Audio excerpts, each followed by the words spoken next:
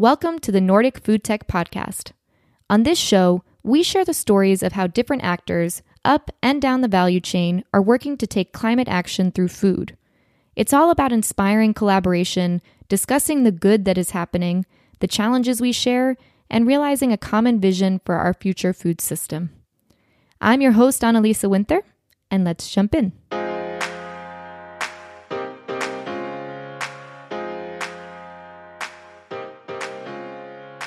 Jesper Hansen started his career as a Michelin chef before getting into fish. He was the sous chef of Søllerød Kro in Denmark, helping the famous fine dining restaurant get its first star in 2006. Then his career took a turn. Today, Jesper is the executive managing director of Fiskerikaien, a modern-day fishmonger that has been selling sustainably sourced fish to many of the best and most famous restaurants in the world since 1999.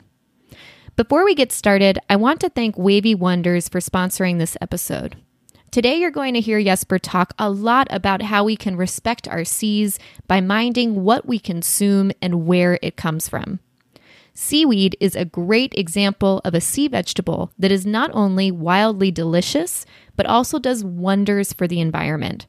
Wavy Wonders makes seaweed-based snacks that are delicious, easy to eat on the go, and harness the environmental and nutritional benefits of seaweed.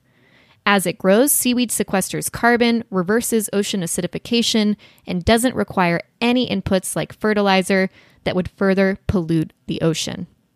If you are hosting a conference, event, or have a workplace where you'd like to serve healthy, sustainable snacks, Wavy Wonders is a great choice. Visit their website www.wavy-wonders.com to learn more. They're also looking to expand across Europe and the US, so if you are a distributor or have contact to one, please get in touch with them. All right, welcome to the Nordic Food Tech Podcast. We are sitting out at your warehouse, Fishmonger Warehouse in Rullover, and I'd love to start with the story of how Fiskerikaien got started. Back in 1999, one of my old partners, Kim, he was a fisherman, and his boat had burned, and he basically all he had was this rights to sell fish in Rungsted Havn. So he went over here, and that's a total different part of the country, where he came from the western part of Jylland, where it's all fishermen and basically blue collars over there. He came to Rungsted, which is probably what could be regarded as one of the most high-income places in all of Denmark. And he started selling fish from the back of his van. And then over 10 years, he slowly built a company on Fiskerikaien, which means the fisherman's dock in Rungsted. And then I started working with him when I was a chef in Søllerød Kro. And then all of a sudden, one day, he popped the question if maybe I'd like to be his partner. And I said, I don't know. And then we went sailing one day, and he talked to me about he was going to build out the shop and make a proper shop, and he was going to focus on having a takeaway and all those things, and still have this wholesalers going on. And I thought it might even actually be a really good idea, because I was going to have I just met my wife, and we were talking about kids and working in the hospitality, working in restaurants and having kids. It's a challenge, and she wasn't from the business, so we needed to figure that out. And I thought, well, maybe I'll take a chance. But I told him that I really needed my friend Simon in also, so that we would be two to share a responsibility. And so Simon at the time was in Australia working as a chef and looking for something to do, looking for a direction in his life. And when I phoned him up, he was just well, I'll be there in 2 days. So he actually started 2 days later in Rungsted. He came home from Australia, flew back, I think the day after, or maybe 4 days after, or something like that. And then he was working in Rungsted. And that's when we started. I mean, it's a pretty big leap for a chef to go to being a fishmonger and fish distributor. So had you developed an early passion for fish, or where did that come from that you were like, this is my life direction?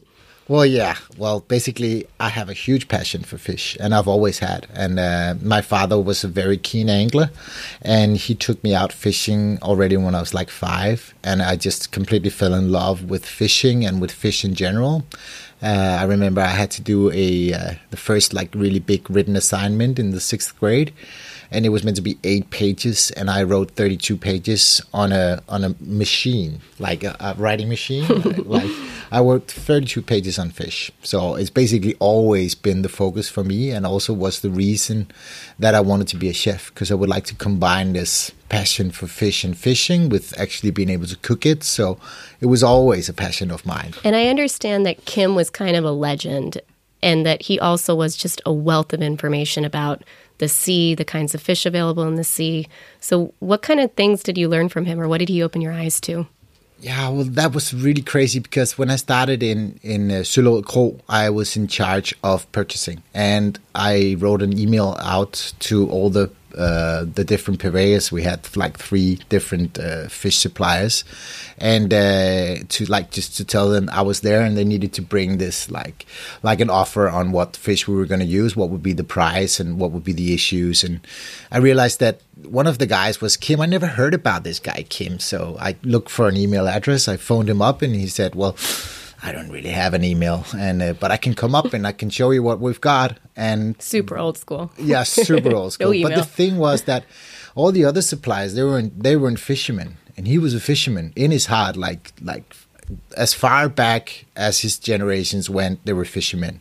So basically, he knew everything about how the fish was caught, and that was really interesting for me because of the passion that I had for fish. And very quickly, I realized that he knew exactly what type of fish came out of what type of fishery and how sustainable it was. Like, what did it do to the surroundings when you were fishing with, for instance, Danish seine or with gill nets, and if you were fishing with trawls, and just taught me, like, how can you tell the difference in quality once you receive the whole fish. So yeah, he was a wealth of information and, of course, of context within the fishing business. So you could go directly to the fishermen instead of going only to the auctions. And that was a really, really big change for us. Yeah. Can you take us on that journey a little bit of how you learned about what a sustainable fish is, and I think also how that relates to quality, meaning you mentioned a bunch of different kinds of fishing. So just to give a little bit of an overview of this world and what we're going to dive deeper into. Yeah, well, the thing is that the method of fishing is really crucial to the sustainability of the different fishing methods. So once you fish with passive gears, it means that your gears are set in a location, in a place where you think that fish might turn up and then swim into your fishing device.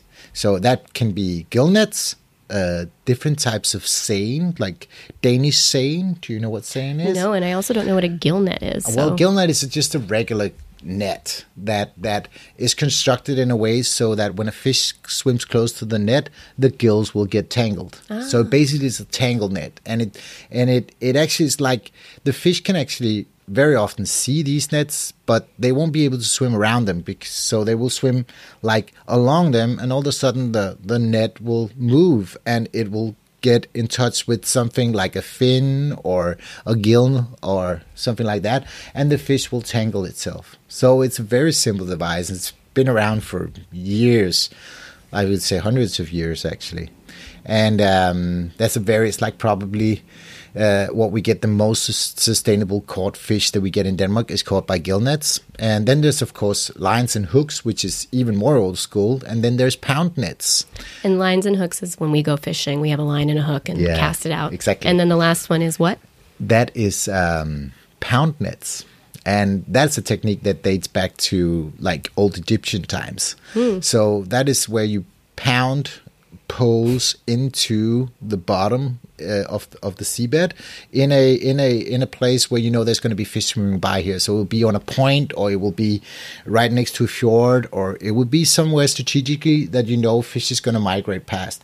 And then it actually goes from the beach or from the rocks or whatever, like in the lower part of the water, so near the shore, and it will go out into the water. And it will actually create this wall where the fish will swim by this wall, and then it will come inside what is called the head. So it actually is like a labyrinth where the fish can swim out of. And then you have the fish live inside the head. And then you go up with your little dinghy, and then you take up the bottom of the net. So they're inside the net, and you just take out the bottom, and then you very gently take out the fish from the net. And then you go back the next day and see if there's any fish in there. Wow. How does a fisherman decide which technique to use? Does it depend on the fish, or is it like preference? Yeah, well, the thing is that I think back in the day, everybody was fishing sustainably with gill nets, with lines and hooks, and with pound nets, and with fish traps also. That was what everyone was fishing with. And then in the 1930s, they developed the diesel engine. And the diesel engine was very strong compared to steam engines. And they were able to drag nets. So instead of actually putting the nets out and waiting for the fish to swing in them, then you could take nets behind your boat and then weigh them down and then drag them behind the boat and then start going to look for the fish where they were. So fishing actively. So I think that some people just stick with gill netting, and then they were taught that by their fathers, and then that was what they were fishing with. A very good example of that is Langø, where we get a lot of the sustainably caught fish that we have from. And in that port, everybody fished with gill nets. There's no one fishing with trawls. And I think that was because chance, basically. It's very far out in the western part of Lolland, so they didn't have a lot of influence from other fishing boats in that area. There's not a lot of ports right near it, so they just didn't. Nobody ever started trawling, and then basically everybody was fishing with gill nets and with pound nets. So I think that's why it sort of just happened over time with this trawling techniques that is used a lot now, and which is really harmful for and biodiversity. Let's talk about trawling. What is it? Why is it harmful for biodiversity? Well, as we talked about, when we fish with passive gears, we basically put our nets and our traps on the seabed and we leave them there. So there's no actual, there is no destruction of marine habitat when you fish like that, or very, very little destruction of marine habitat. This is completely different when you're trawling. When you're trawling, you're catching a huge variety of fish because it's not selective, and you're catching a lot of fish that might be too small. You're catching a lot of sea creatures that you weren't intended to catch. And what is even more crucial or problematic, to use a better word, is that it destroys the habitat. So it destroys all the hiding places for juvenile fish. It disrupts what happens on the top of the seabed, and that's because you're basically dragging a big net across the entire ocean floor. So shovels, actually. Shovels, yes, great. But all of that is just kind of like digging up what's ever there and trying to catch all of it, but with no discrepancy, as you mentioned. Exactly. So what these passive gears, these low impact or sustainable gears also are, is that they're very selective. You can decide the size of fish they want to catch. You can decide basically, you can't go down to say, I only want to catch cod, but you can go down to say, I want to catch cod and cod-like fish. So I will also catch maybe haddock or hake or something like that when I'm fishing for cod with gill nets. And when you say like fish, that's because the size is the same? Exactly, the size of the head, place? The size. So basically, the mesh on the actual gill nets, they decide what size of fish you want to catch. So if the meshes are really big, then the smaller fish will swim through them. They won't get tangled, or they will have a very hard time getting tangled also. And basically also the same, if you don't want to catch the big fish, you can go down to smaller mesh, and then they really won't get tangled unless they're really unlucky. So you will go fishing for Dover sole with sole gill nets, and you'll basically only catch Dover sole. You will go fishing for like flatfish like plaice and flounder. You will only catch fish like plaice, flounder, and dab, and the occasional turbot. But if you want to really catch turbot, then you need to go up to a bigger mesh, and then you will put out turbot gill nets. So it's super selective, which means that the gill net fisherman needs to adapt, or he is able to adapt to whatever fish is in season. And you can only catch the fish that are moving. So the fish will be moving for two reasons. Either it's for food, or it's for spawning. That's the only two reasons why it will be migrating. So you can catch them when they're moving from one food to another. So for instance, the cod will be in the lower water in springtime because it's eating crab. And that's when, the shore crabs and the brown crabs, they they will be in the lower water, and they will still be really slow because the water temperature is not up, but they will be out.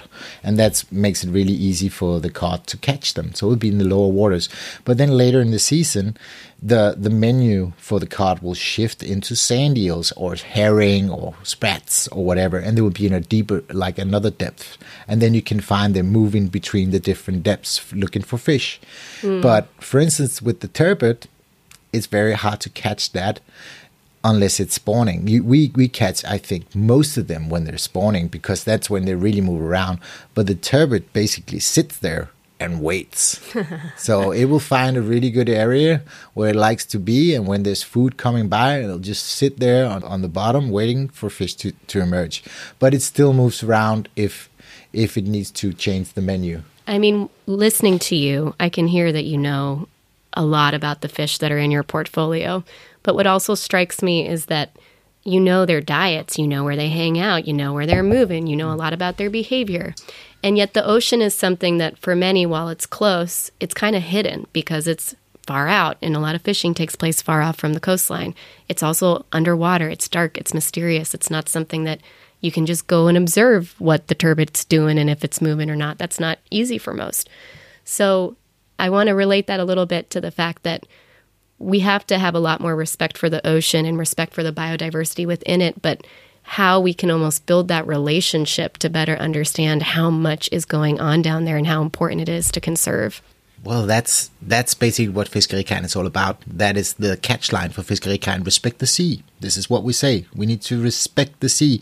But I think it actually, what we first of all need to do as people that, or humans that want to eat that what nature brings us, is that we need to accept that we're part of the system. So whatever we exclude from cities and from agriculture ends up in the sea. And basically, whatever, when we're fishing, then we need to respect the marine habitat. If we want marine habitat to survive, then basically we need to respect it. And respecting the sea means that we want to be able to have the last wild food in the world. That's what we're doing here. We're selling fish, so basically we're harvesting biodiversity. That's what we're doing. But if we have a strong biodiversity, there's no reason why we shouldn't really use it, because, as you said, it's underneath the surface. It's not our world. That's the marine world. We belong on land. We're a mammal that lives on land, and they are fish that live in the sea.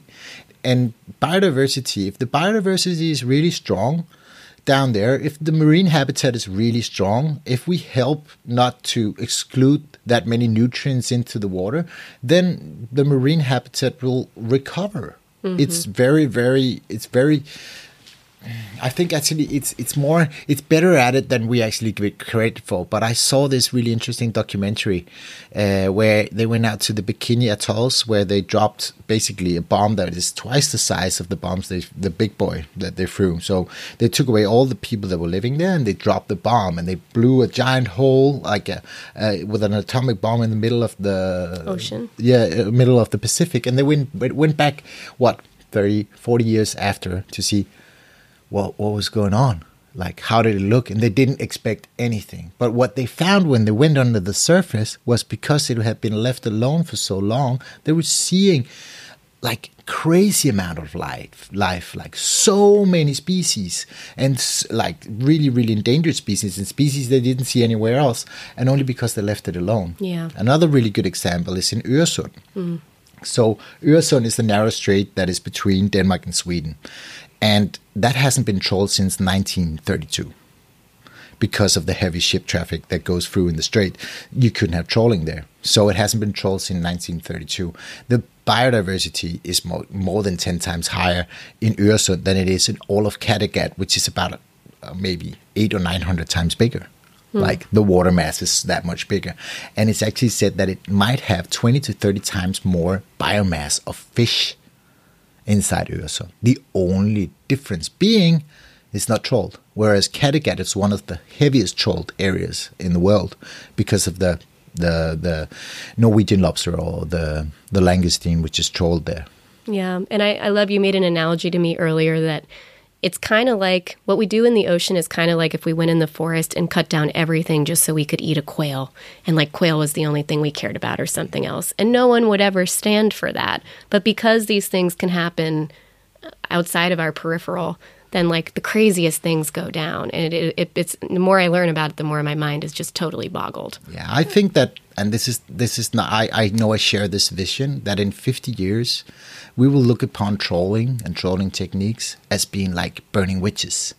How didn't we understand that we were part of the system? If we wanted to fish, why didn't we understand that the marine habitat created the fishery?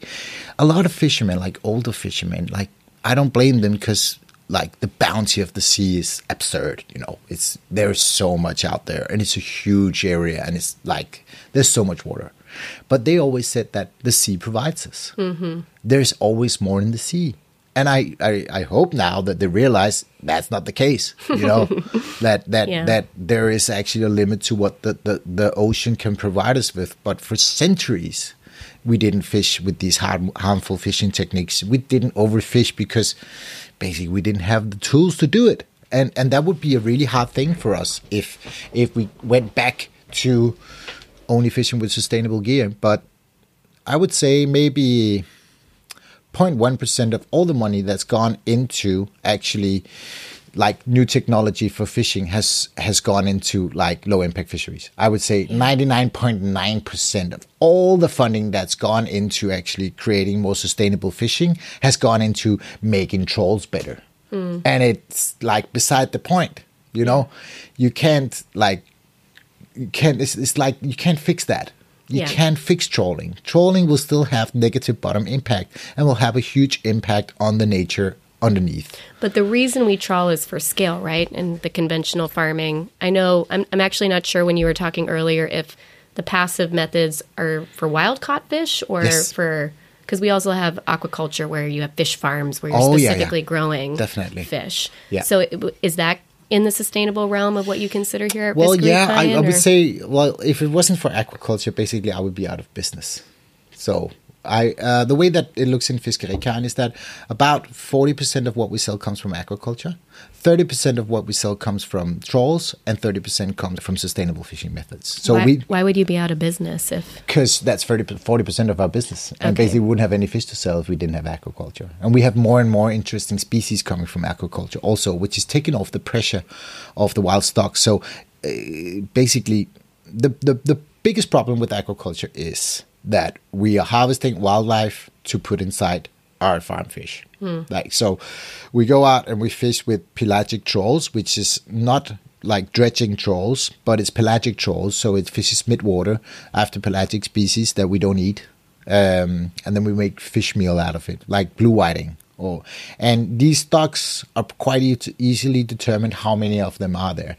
But there's about 65% wild fish in the feed, and the rest is made of rapeseed or soy or whatever when they give it to the fish. So you create more than 1 kilo salmon out of a kilo of fish meal. So it's like the food conversion rate is better when we do it like that. So it's definitely part of the solution to be working with the sea as a farming in the sea. And that's another interesting fact. So we've got 6,000 years of experience with farming on land, and we've got like 40, 50 years basically of farming in the sea. So that can be done a lot more sustainable than what it is. And land-based farming is one of them. So taking it up on land and being able to clean whatever you need to exclude and use that in a sustainable way. There is a lot of techniques out there. There's so much innovation happening in this space. And I had Hatch Accelerator on the program once. They run an accelerator program for all kinds of aquaculture startups between Bergen and Norway, Hawaii, and Singapore, which are all big fishing places.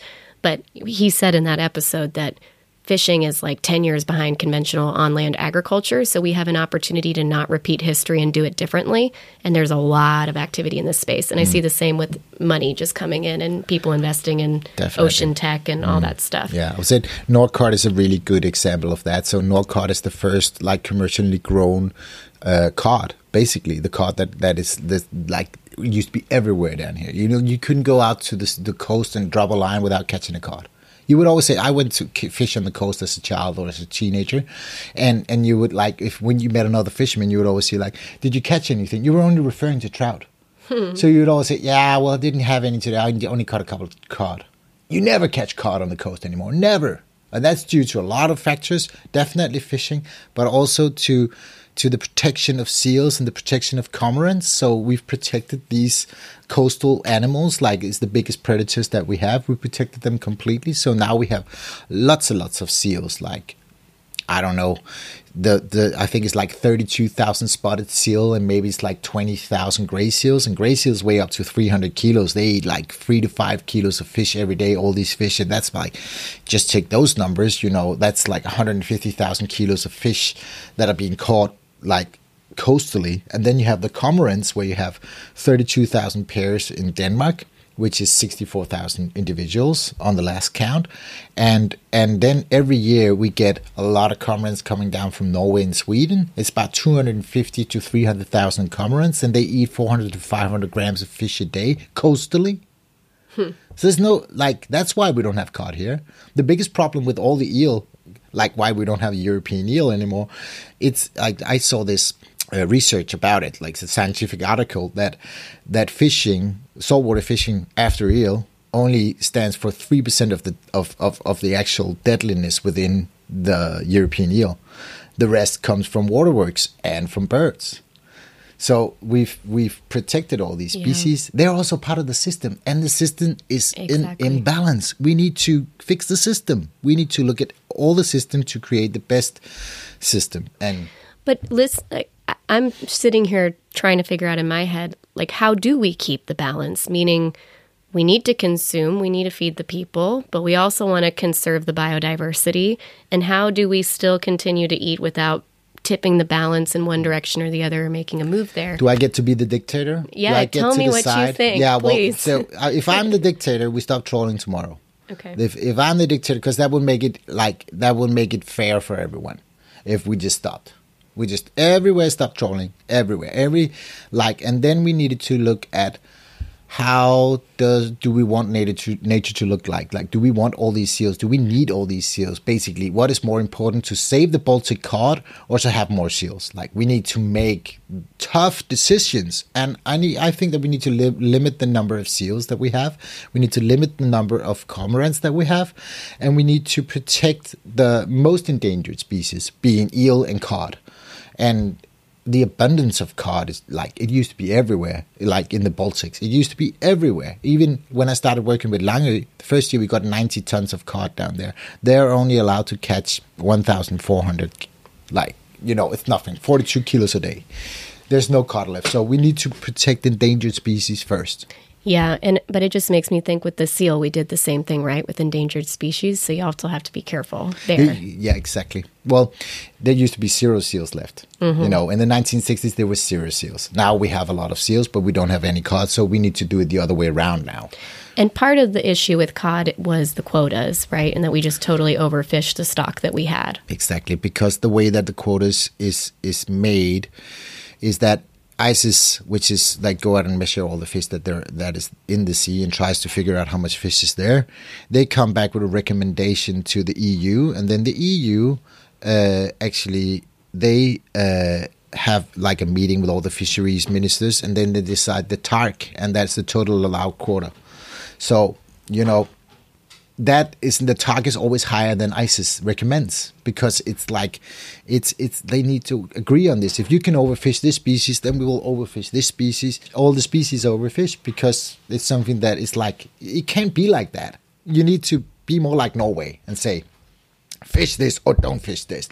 And that's the problem with the EU, is that we're too many countries that have to agree on it, and it makes it very hard for us to make tough calls. Yeah. And that's also something that really blows my mind in this space, is that the ocean is such a shared resource. So how you regulate it, how you make sure that everybody shares it, it's a mind-boggling question that, we're still all trying to work and figure out. But I'm just how about beginning ocean my knowledge credits? That was my thought. Because I work with sustainability. So basically, I'm out of sales. I'm out of purchase. All I work with is sustainability. I work with sustainability for the whole company that I work with. And so I look a lot at this, and my feelings about this is that we have yet to put a value on life in the sea. We have yet to put a value on thriving areas. How much value does that actually create? So if we could create ocean currency, that everyone was allowed a part of ocean currency to use, you could create more ocean currency if you made reefs, for instance. If you created more life, you would get more currency to use. So I think that the way to go is like to actually put a value on life in the sea. Let's put a value on life in the sea. Let's find out what actually, like, because we don't know, we know a lot about CO2 emissions on land, like what happens with CO2 emissions. We've got all that, like basically the GHG protocol, we got that figured out. But what we need now to figure out is the biodiversity question, the loss of biodiversity. Like we're within the sixth mass extinction, but it did start 50,000 years ago when we killed all the mammoths. And so basically it's we need to put some sort of like the biodiversity needs to have its own like currency, just like the CO2 emission is measured in tons. We need to measure biodiversity, loss of biodiversity, and creating biodiversity. We need to measure that also. And I'd love to talk a little bit about how Fiskerikaien works, meaning you have sustainability, respect for the sea in focus. And then what do you actually do here? Like, how do you then put this into practice and get people eating more sustainably? Well, we've done it for a long time. So we started in 2011, and there was no focus on catching methods back then. But we got in touch with Greenpeace. At the time was a girl called Hanne Lyng Winther. And she was the first one really to put like more focus on this with the catching techniques and what happened underneath the surface when we were fishing with the passive gears and when you were fishing with active gears. And we found out that, you know, we really wanted to do something about this. This was back in 2011. And we found out very quickly that the MSC wasn't going to help us with anything because... And the MSC is the Marine Stewardship Council. Yes. Yeah. So the MSC, or the Marine Stewardship Council, like claims that they're a sustainability like certification, but they're not, in my opinion. So I don't know if you're going to do anything else on this, but I don't think that you can be a sustainability certification and be certifying trawlers. It's about the whole system. It's not about one single species. It's about the whole system and the biodiversity, and we're a part of it. So we started back then, and then we worked with Langø, and we wanted more people to buy fish from Langø, because whenever they bought fish from Langø, we could tell the story about this small fishing port that was fishing sustainably and fishing the western part of the Baltics and getting all this variety of seasonal fish and we could get the fish directly from them, which meant that we got a lot of like really, really fresh fish. We got it within like 12 hours after catching. And I'm in your processing facility today, and it just makes me think how alive your product is. Like it comes in fresh, it's still alive in some cases, and then you're, sending it out same day to the restaurant. So So that's like we started putting like selling the cod as Langø cod, selling the turbot as Langø turbot. We created these like product names inside our system, and that was actually, without even knowing it, the first time we worked with selling sustainable products. So that put focus on regionality or locality, naming the ocean. Storytelling that the fishermen could use. Not the fishermen, sorry, the chefs could use when they were presenting their menus. It was storytelling. From the beginning, that was the most important thing about doing this. But then again, putting a strong focus, because we could say that whenever it was caught in Langø, it would be sustainably caught. And then in 2014 was created the FSK, so for the Union of Small-Scale Fishermen that are fishing sustainably in Denmark. And you only had one fisheries union before, so you had all fishermen in the same union, even though they had all different like interests. And it's controlled by basically who pays the most. You pay a share of what you actually land, so the big trawlers had the biggest say. And that wasn't good for the small-scale fishermen. So they created their own union, and we were there for the founding process, and we're a big part of like trying to like actually saying you should do this because this will be like, this is the only way to go, because then you can start talking directly to the politicians, and then you could talk only about the interests of like small-scale low impact fishermen. So basically the high demands for traceability was also a really good thing for us, because then everybody needed to tell like how was the fish caught. So like traceability process is like you need to tell where it was caught and how it was caught. Right. And all of a sudden you had to make that transparent to everyone who was purchasing fish. And that was because of the FSK union? So the That wasn't actually because of them. unionization This was actually just, I think it was because to stop overfishing or to stop fish like overfishing and illegal fishing. Because if you have traceability on something, you can always say, okay, it was caught by this boat, it was caught in this area, and it was caught by this method. And if you weren't able to say that, you could say, well, it's illegal fish. And how do they know that? I mean, I know people talk about blockchain, but this doesn't sound like you're using blockchain or anything. No, but you need to be able to refer to it whenever. So when the health authorities come here to check everything, they always check for traceability. They will pick out like different parties of fish that you have inside your cooler, and they would say, where was this caught? And then you have to go back and then show it was caught here, and it was bought through the auction, or it was bought in Langø. And then they go back to the fisherman in Langø and say, on this day, did you land this fish? Oh, wow. So that's actually how they do it. Yeah. Okay. Interesting. Yeah. And that was a good thing for us because then it became transparent. Then all our competitors had to show how the fish was caught. And because we had this strong focus on purchasing fish which was caught with sustainable methods, then we would always like to show whatever we found, you know. But we took the position very like we will be a regular fishmonger with a strong focus on sustainability. So we are talking about when do we stop trawling, like when do we stop selling trawls, but actually we're making a huge impact being everywhere because we can advise our customers to go this direction or go this direction.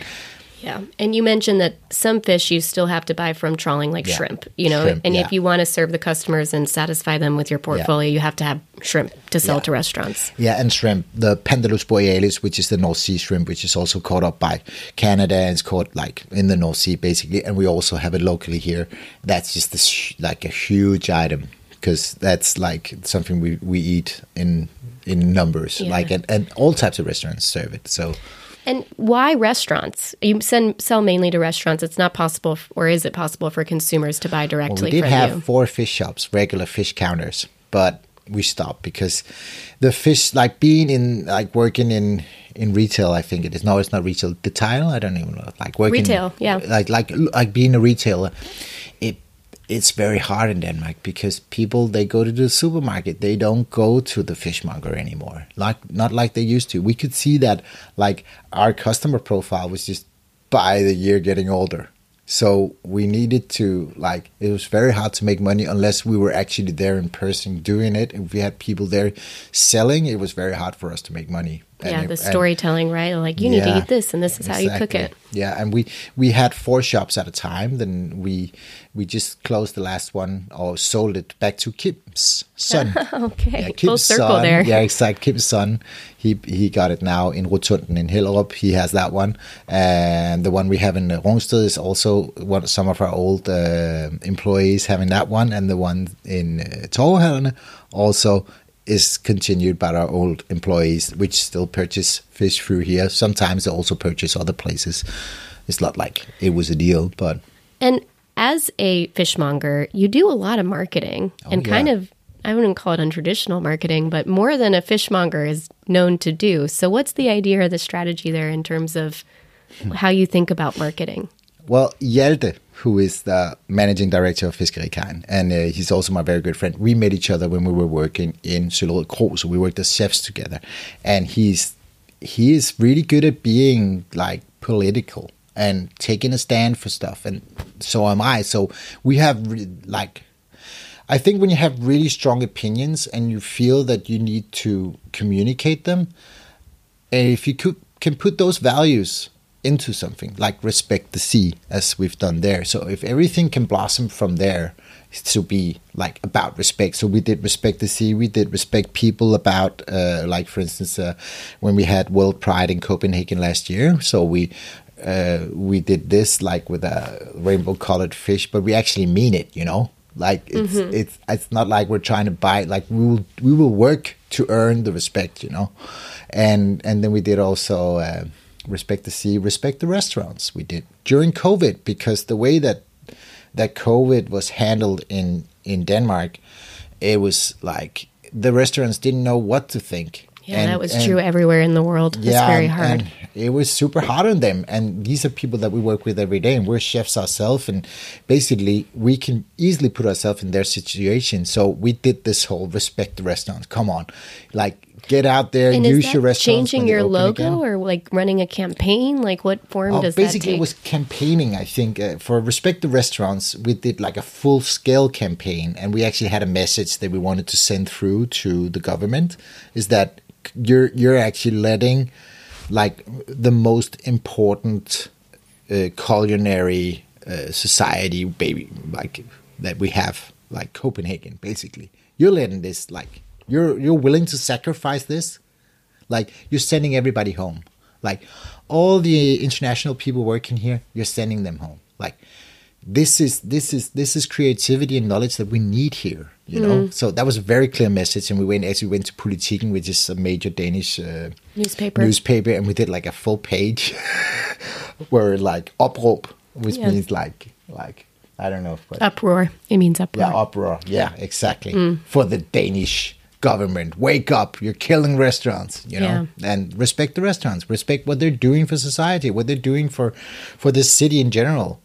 Like, if we didn't have this thriving gastronomical scene in Copenhagen, it would just be a boring place. And as you mentioned, we do have a thriving gastronomy scene in Copenhagen, but also in the rest of the Nordics, and some would even call it the epicenter of the food world.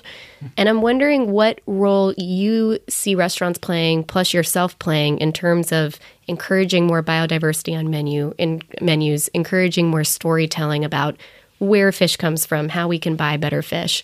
How do you work with restaurants in that regard to try and get this to spread out and create different buying habits? Well, I have to say that one of the things that's worked best for us is to create opportunity, like to create something that, like, for instance, we heard about this guy.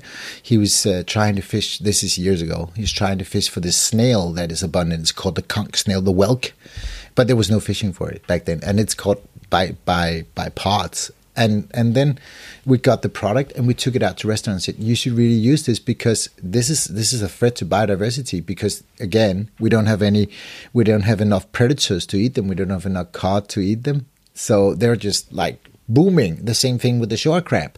Like, and then we see like, how can we actually take this product, make sure that it's good enough for the chefs, and then teach them how to use it. Like, give them to them and use their, we don't teach them a lot. Like we just bring them ideas. Yeah, but your background as chefs probably helps a lot in that regard. But you also need to be able to recognize when a product is something that you can use and when it's not. Because we have to like get presented with products. Why don't you sell sea snails? Not sea snails, starfish. And then we taste them once and it's like, that's not possible. Yeah. And that's good to know. Okay, so you help them in terms of realizing where new opportunities might be. And then shifting the focus. For instance, tomorrow we're going to do this like seafood day at Banegård. And what is being served basically is only things that are invasive or is somehow out of balance. So, for instance, the shore crab, there's too many shore crabs and it's eating all the food that the fish should be eating, plus it's eating a lot of fish eggs, and there's no predators that are eating it because there's no cod left. So we need to eat more shore crabs. That's on the menu. Then we have like blue mussels on the menu because it's a regenerative food. Then we have the whelks on the menu also. So basically it's all these, and then seaweed, of course. Right. I mean, of course, there's restaurants that can spread the message and create awareness around new things you can eat. And then maybe you introduce that in your diet, which helps biodiversity. But in general, when consumers go down to the supermarket in Denmark or anywhere else in the world, what can they look for? Normally, we'd say the Marine Stewardship Council certification, which would kind of be like seeing an organic label that can guide you towards knowing this is a good thing to buy. But there are potentially some issues there. So what else can people do to try and get better fish and more diverse fish? Well, first of all, you should go to the fishmonger, not to the supermarket. You go. That's the first thing. But that's speaking for the Danish society, because if you go to Spain or if you go to France, then supermarkets will have a wide variety of fish. Yeah, in Denmark, you don't have a lot. It's It's like cod, sometimes plaice, and then salmon. Which is shocking because there's literally water everywhere. You think there would we be love more. our pigs, We have more pigs in Denmark than we have 6 times more pigs in Denmark than we have people. So I think, or is it 10 times? I don't even remember. Like, this is just not in our culture, unfortunately. Not as much as it should be. No. I think we're an agricultural country, so that's why it ended up like that, more than we're a fishing country. We are a seafaring nation too, but yes, I agree we could expand. And even then, when I go, even thinking of fish stores, I know where my family in New Jersey would go, but asking the right questions or knowing if you're buying a good product. Like, what could you do? Well, you should definitely focus on how it was caught. So if you pick up a pack of fish in the supermarket, it's on there. You can tell if it's caught by trolls, if it's caught by line, and if it's caught by whatever. Oh, it says it. Yeah, it does so. Oh, it has to. It has to. Traceability has to be on there. And I think in the supermarkets, they need to write it specifically. But other than that, you can go in and then you can just write catching methods fish in Google, and it will pop up a sheet. If you scroll down, you'll find, and there will be abbreviations of the different types of fishing methods that you can see, and then you can use that. So always go for the fish that is the fish that is caught with sustainable gear. That's number one. If you're in Denmark, look for and ask for Naturskånsom, which is a certification, which is a governmentally controlled certification for fish that is caught with low impact sustainable fishing gear, and from and from stocks that are healthy. So that is the only governmentally controlled certification for fish. And I would have to say that's the way to go, because we can't have private interests, like economic interests from private companies in certifications. That's not possible. Then it won't work. Yeah. And now I'd love to ask you the last 4 questions that everyone gets asked as we wrap up here. And the first is, what is your vision for the future of food in some 10 to 15 years from now? I hope that we will recognize that we're part of the ecosystem. So there will be the challenge will be how to create a food system that works with the ecosystems, that works as we can still harvest from the ecosystems, but how do we create ecosystems that are strong and biodiversity that's strong, and how do we fit in there? That will be, hopefully, how it's going to look. So it will be not able to get whatever you want, but able to get what is actually available.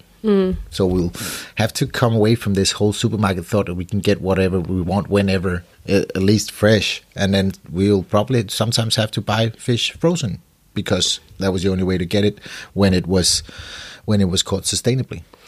And what do you think we're missing to get there and have that be our reality? Well, we need to recognize that we're part of the system. That's when we need to get there. That's how we need to get there. We have to look at ourselves as being part of the whole system. Yeah. And even for me, the thought of understanding the seasonality of fish, I think I could personally do way better on that, and knowing what's in season and what's not. I know that with my fruits and vegetables, but not so much with my animals. So that's homework for me. Yeah.